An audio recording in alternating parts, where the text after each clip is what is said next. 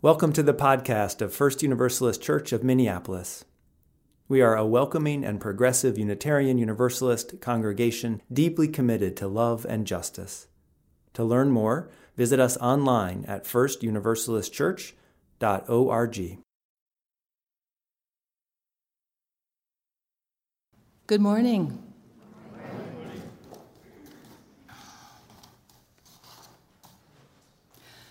Go to God. This emerges crystal clear when I consider my non-negotiables. It's not a practice ingrained from upbringing or unquestioned dogma. No, it's the circumstances surrounding my entree into a 12-step program that catalyzed a deeper connection to my higher power that I call God. A connection in which I experienced my higher power doing for me what I could not do for myself. Going to God is part of my daily life, unceremonious, matter of fact. Consequently, what I know to be true today is what I used to be powerless over no longer influences my life. While aspects of personal and professional life are rife with remoteness and uncertainty, I also experience more profound connections and have greater clarity about the best next steps to take. When my soul is depleted, going to God taps into resources I am otherwise unable to access or am unaware of possessing. For me, the concept of God resonates deeply with one of the 6 sources of our UU tradition. It reads, direct experience of that transcending mystery and wonder affirmed in all cultures, which moves us to a renewal of the spirit and openness to the forces which create and uphold life. While tending toward the analytical myself, I'm not compelled at all to try and comprehend this wonder. Currently, my regular spiritual practice embodies a racial justice component. It is intentionally reflective and inward-facing to illuminate aspects of my racial identity, my privilege, that keep me from seeing, hearing, or accepting truths that are experienced by people of color. I'm referring to fleeting moments while listening to the news in small groups, hearing a person of color share their lived experience, in which a split-second automatic reaction arises in me. Something to the effect of, why doesn't she just? Or, well, that's because. And the thought continues with my own take, based on my own reality. Now, these moments aren't intentionally a callous disregard of what I'm hearing, but they definitely are a disconnect with my beliefs and values. I literally wince inside.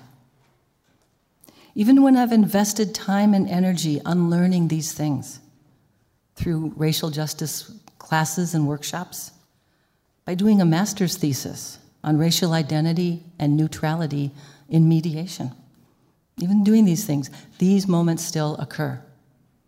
That split second is wrought with something embedded deep within me, a racialized and privileged DNA that manifests in a nanosecond. As a result of the racial justice journey in this church, I've begun to notice these moments. My spiritual practice is to go to God with them. I apply a tool I've learned in recovery: pause. Practice awareness until spirit emerges. Pause. There are myriad moments in which a power far greater than me can bring to the situation at hand a higher and greater good than if left to my own devices.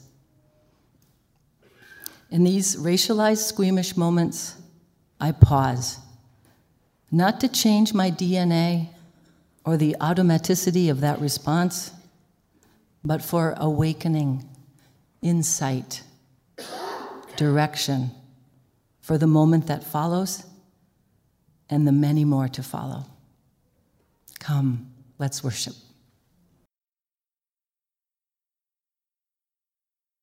It was 1741 when Jonathan Edwards preached his sermon titled "Sinners in the Hands of an Angry God." Maybe you were also forced to study this in English class. It made a definite impression on me. Back in 1741, in this sermon and in the days that followed, Edwards and others who believed like him traveled through the stolen lands of the still-forming American colonies and taught their particular truth, that God dangled human beings like little tiny spiders over the fiery pits of hell and then just dropped you, if he felt like it, to burn forever or maybe let you up into heaven. And P.S., it didn't matter what you'd done or not done in your lifetime. It was just up to God and God's will. Now, it never really made a whole lot of sense to me why this was a compelling message that would bring people in great numbers in the Great Awakening, but it did. And what I love is that our Universalist ancestors, these itinerant preachers, would intentionally follow Edwards and his gang throughout the country, and they would share their good news, that God is a loving God, a loving parent who would never consign anyone to the depths of hell. And then the Universalist numbers would swell and grow until we were the largest denomination in America at that time. Now, some people say that the reason that Universalism didn't stay the largest denomination, Christian denomination in America, is because we weren't so good at institutionalism or organization, but which is maybe true for some places, not here. But I think the actual reason why Universalism didn't stay as large as it was is because this message is actually really hard to live into. That everyone is loved, everyone, ourselves, and others included. So this is what the message of Universalism was then, and I think still is now, I know is now. It says this: "You and everyone else in the world that ever was and ever will be are whole and holy and worthy in the eyes of God and are welcome in the wide embrace of this universe. All of us in all of our glorious variation of skin tone and sexual orientation and gender identity. All of us with all of our different religious beliefs and ways of making a living or constructing a family. All of us who make mistakes, those of us who feel guilty about them, and those who never know remorse. All of us, all whole and holy and worthy, and there is nothing that any of us can do to set ourselves outside of this wide circle of love. That's the heart of Universalism. It's pretty much the single non-negotiable of our faith. And I think it's easy to forget what a radical message this was then and still is now. You see, it was 275 years ago that Edwards made his way around, or you can check my math, it's not my strong suit, but we still live in this predominantly Christian context, this land where the most common understanding of human nature says that we are born broken, born faulty and flawed, and in need of salvation as soon as we draw our first breath. We live in a country that is founded in genocide and theft, rooted in racism and white supremacy, with sexism and homophobia and transphobia going strong. We do not yet share a common understanding in this country that all of us, in all of our glorious variation, are whole and holy and worthy just the way that we are. So this non-negotiable centerpiece of our faith, it's a big deal, and it's also a big challenge. And the trick comes in trying to live into it in our real lives with our real feelings and experiences here in this broken society that we have been thrust into. Over the past 2 weeks, I've gone to see a couple of theater productions. I went to see The Laramie Project and The Laramie Project 10 Years Later. Both of these shows tell the story of the town of Laramie, Wyoming, and the murder of Matthew Shepard, a 21-year-old university student who left a bar with two men one night. These men targeted him because he was gay. They beat him and robbed him and tied him to a fence in the middle of nowhere and left him there to die. It was 20 years ago this past October. Now, I'll admit that I didn't feel that excited about going to see these shows. It was 1998 when Matthew was killed, and I was 23 years old, and as an out lesbian, by then I had already lived through my own experiences of violence. In high school, the one friend who was out as a lesbian was run down by a car outside of a gay bar. In college, I'd had bottles and epithets and threats thrown at me from car windows. I'd had well-intentioned, Bible-thumping family members try to convert me. And a dear friend's lesbian mom and her partner had been stalked and shot, and one of them killed during a camping vacation. I remember very well the terror that kicked in when we heard about how Matthew had been attacked. I remembered how it felt to have the illusion of even a little bit of safety I had scrapped together be ripped away. And I didn't really want to have that all come back. But I went to see these plays because I couldn't believe that in 20 years I had never seen them, because two people I care about dedicated 3 months of their lives to telling these stories, and it was important that somebody show up and listen to them. So these plays tell the story of what Laramie was like before and during and after Matthew's murder. And the voices come from actual interviews that are from a lot of different perspectives. The theater company that went to town interviewed the killers, Matthew's parents, a person in the theater department, the detectives, the woman who found Matthew, a woman who runs a local shop, and a couple of gay and lesbian residents of Laramie, just to name a couple of the characters. Throughout the first show, the town residents talk about this proud Western live and let live attitude that they have. They say, oh, as long as people mind their own business, we don't care if you're gay or you're straight. The townspeople say, oh, we just can't understand how such a brutal attack could have happened here in our community. We don't condone this kind of violence, they would say. Now, we don't condone that kind of lifestyle either, they'd say in the next breath, but we don't condone that kind of violence.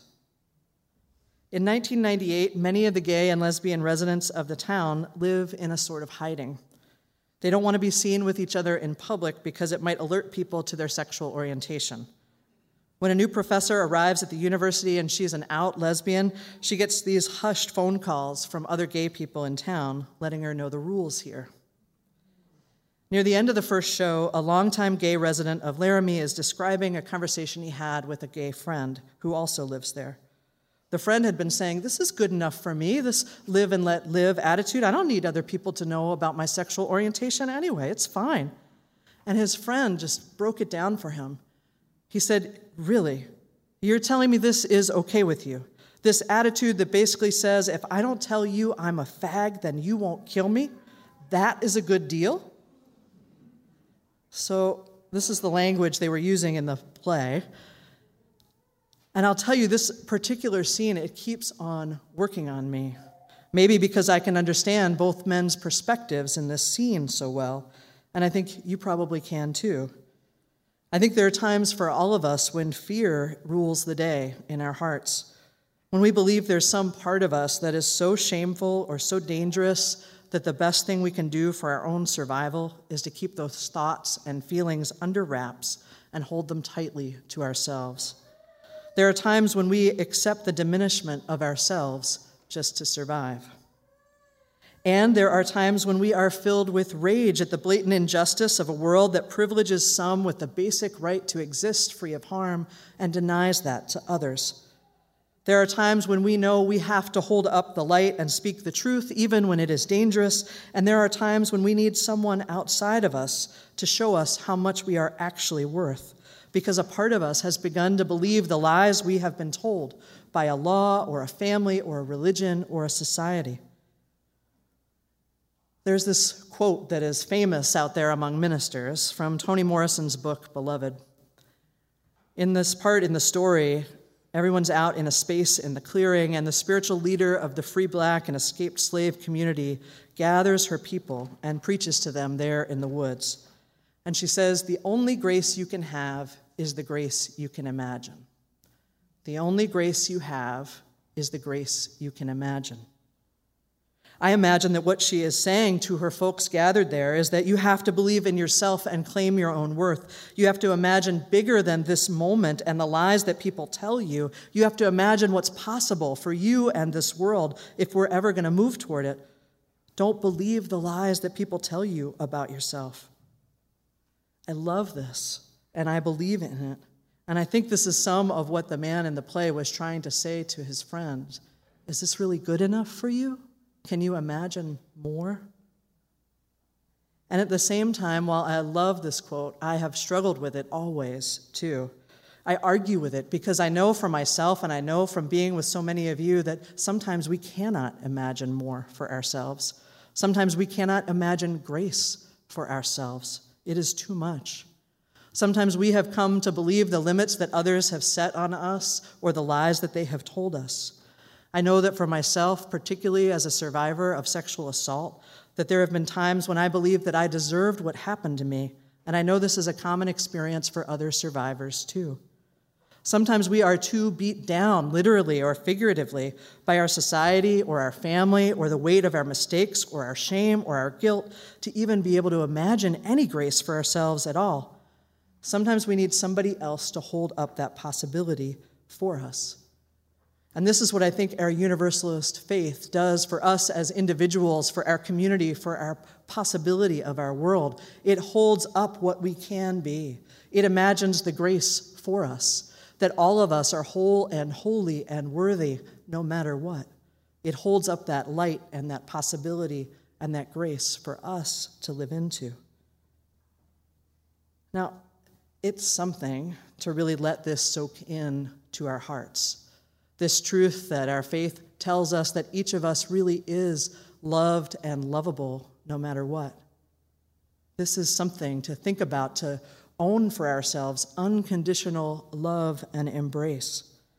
And it can be something to take it in for ourselves, but it can be something, too, to take it in when we're thinking about others.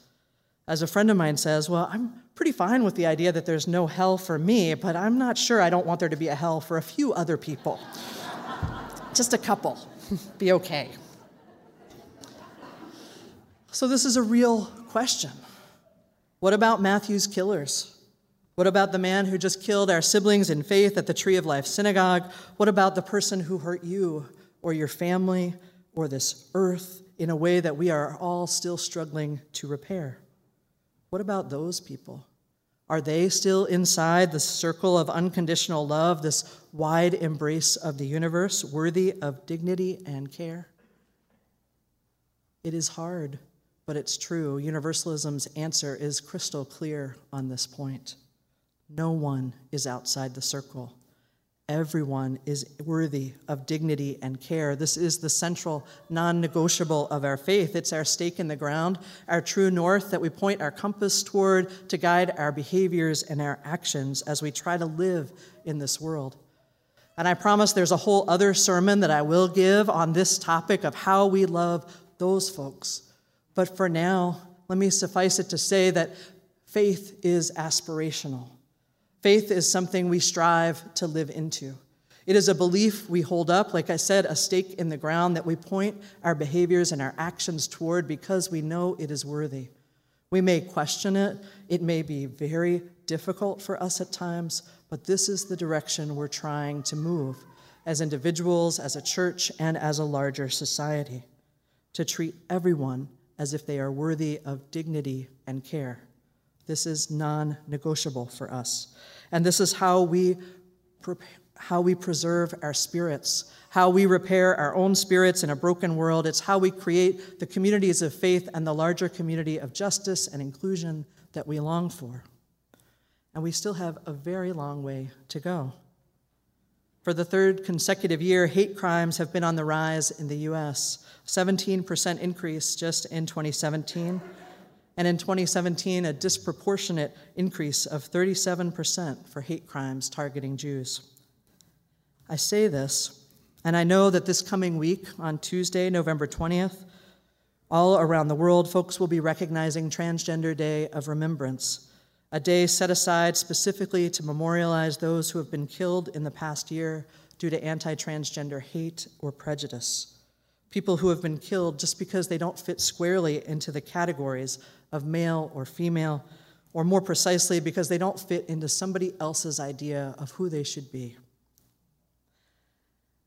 I think about that line from the Laramie Project that's been working on my heart so much, and I think it could easily apply to many transgender people's experiences in the U.S. So as long as I don't let you know that I'm transgender, as long as it's not visible to you, then you agree not to kill me? This is not a good deal. This is not okay. Transgender Day of Remembrance began in November of 1999 as part of an effort called Remembering Our Dead. The founder of the day, Gwendolyn Ann Smith, says that she started the day to highlight the losses that we are facing due to anti-transgender bigotry and violence. I'm no stranger, she wrote, to the need to fight for our rights, and the right to simply exist is first and foremost. With so many seeking to erase transgender people, sometimes in the most brutal ways possible, it is vitally important that those we lose are remembered and that we continue to fight for justice. Sometimes we are so far from living into our universalist non-negotiable in this country and in this world. So far from it that we have to fight for people's basic right to exist, that we have to fight for the opportunity to remember our dead. Over the last 10 years, transgender-based hate crimes have resulted in the murder of more than one person every month in the U.S. One person a month for more than 10 years now. And this year we mark the deaths of 23 people in the last year, nearly 2 a month, murdered because they don't match up with somebody else's idea of who they should be. It's 20 years after Matthew Shepard's internationally televised death, and here we still are. Here we are with our media generally giving no attention to the murders of transgender people and making it so easy for us to forget that these are our siblings, our parents, our children, our co-workers, our community members, people worthy of dignity and care. So it is usual on the Transgender Day of Remembrance to say the names of those who have died in the last year. And since we won't be here together on Tuesday, I'd like to do that now. Brooklyn Brianna Stevenson, Brandy Seals, Zachariah Z. Fry, Krista Lee Steele Nudslian, Vicky Gutierrez, Celine Walker, Tanya Harvey, Felicia Mitchell, Amia Tyre Berryman, Sasha Wall, Carla Patricia Flores Pavon, Nino Fortson, Gigi Pierce, and Tasha Divine Sherrington English.